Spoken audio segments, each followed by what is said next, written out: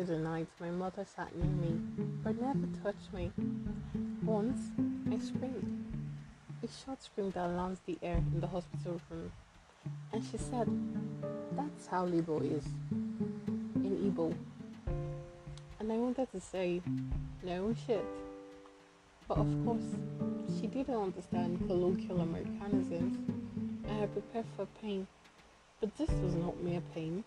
It is something like pain and different from pain.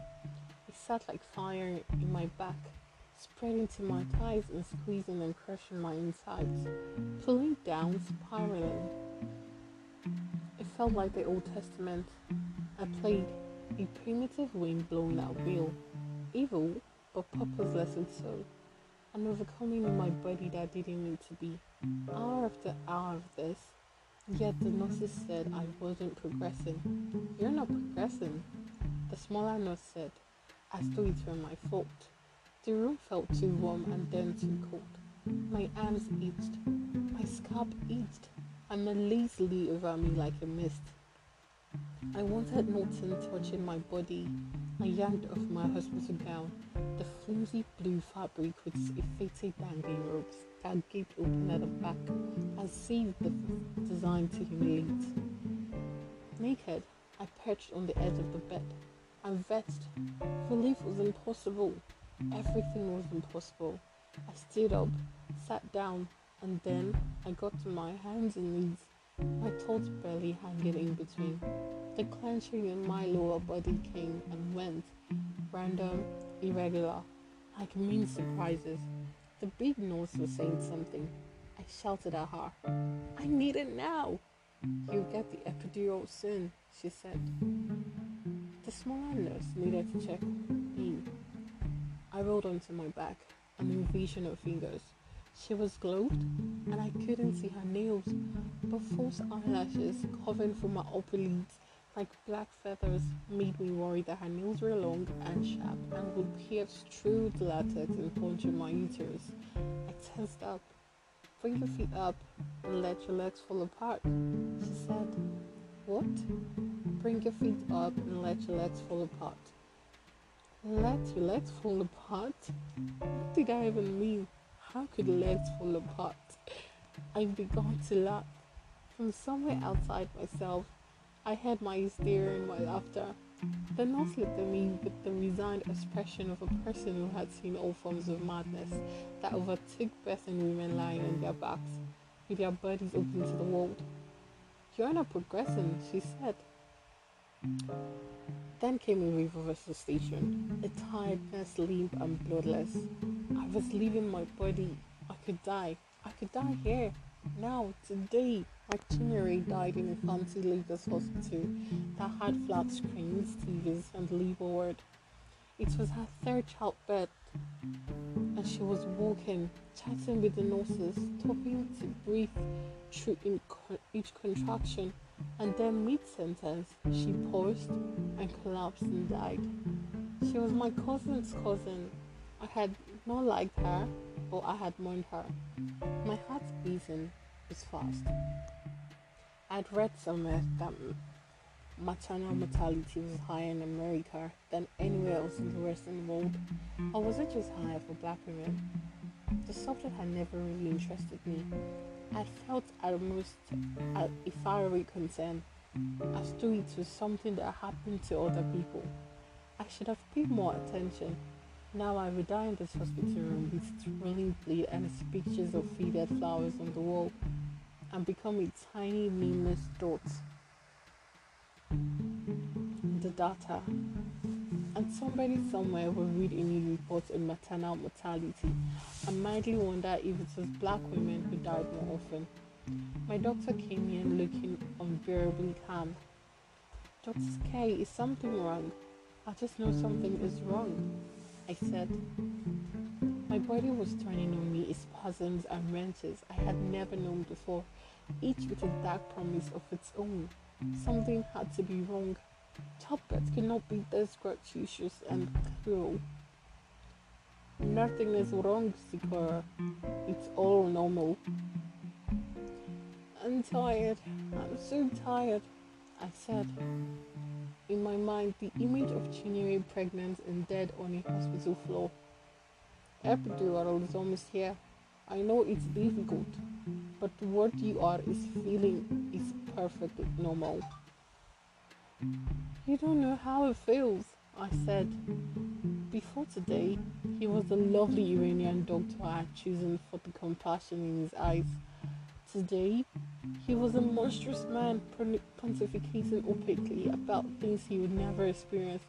It was normal that nature treated him unnecessary pain. It wasn't his intestine being set on fire after all. I caught my mother's glance, that icy expression she had when I was a child, and did something in public where she could slap me right away, as she would have liked. Once I was about 9, and my father's second wife, Auntie Waneka, had just had a baby. My brother would go now. Your half brother, my mother would always say. To visit the baby, my mother asked me to wear a going out dress, red and full skirted, as due for church. Auntie Waneka offered us plantain and fish. The house smelled of delicious frying, and my mother said no thank you. We had just eaten. But when I went to pee, I told Auntie Neka I was hungry,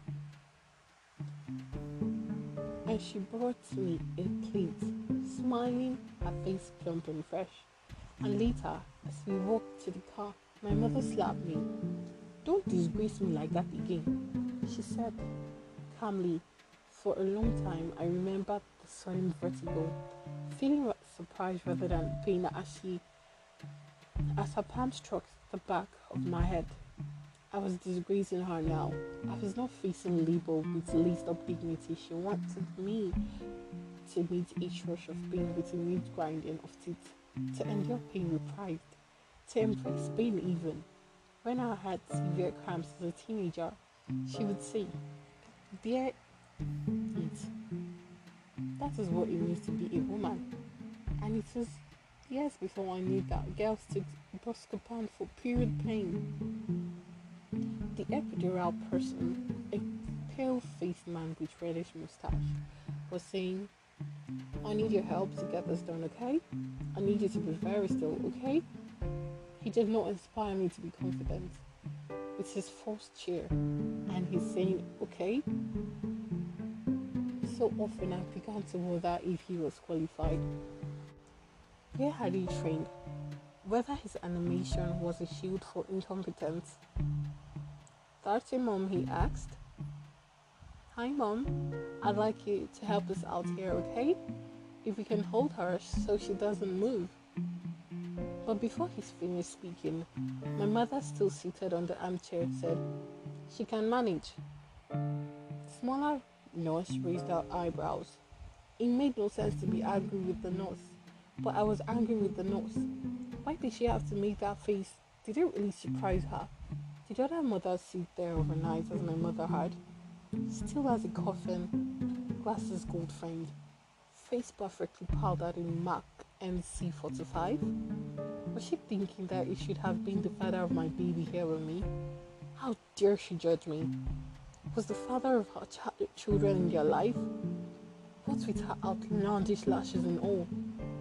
She probably had 3 children, each with a different father, and here she was judging me for having a cold mother instead of a husband by my side. I wouldn't write a complaint about her ridiculous lashes. The labor and delivery ward needed to have a false eyelash policy. I wouldn't have chosen a different hospital I would have chosen a different hospital if my health insurance company hadn't been so difficult about things. I felt angry and I felt ugly, and I welcomed both like a bitter refuge. The epidural man will not stop talking. "As still as you can, okay? Don't flinch, okay?" I bent over and hugged the pillow and held still. There was the cold smell of a liquid on my back and the brief prick of a needle. Tears filled my eyes. My anger began to cuddle into a darkness close to grief.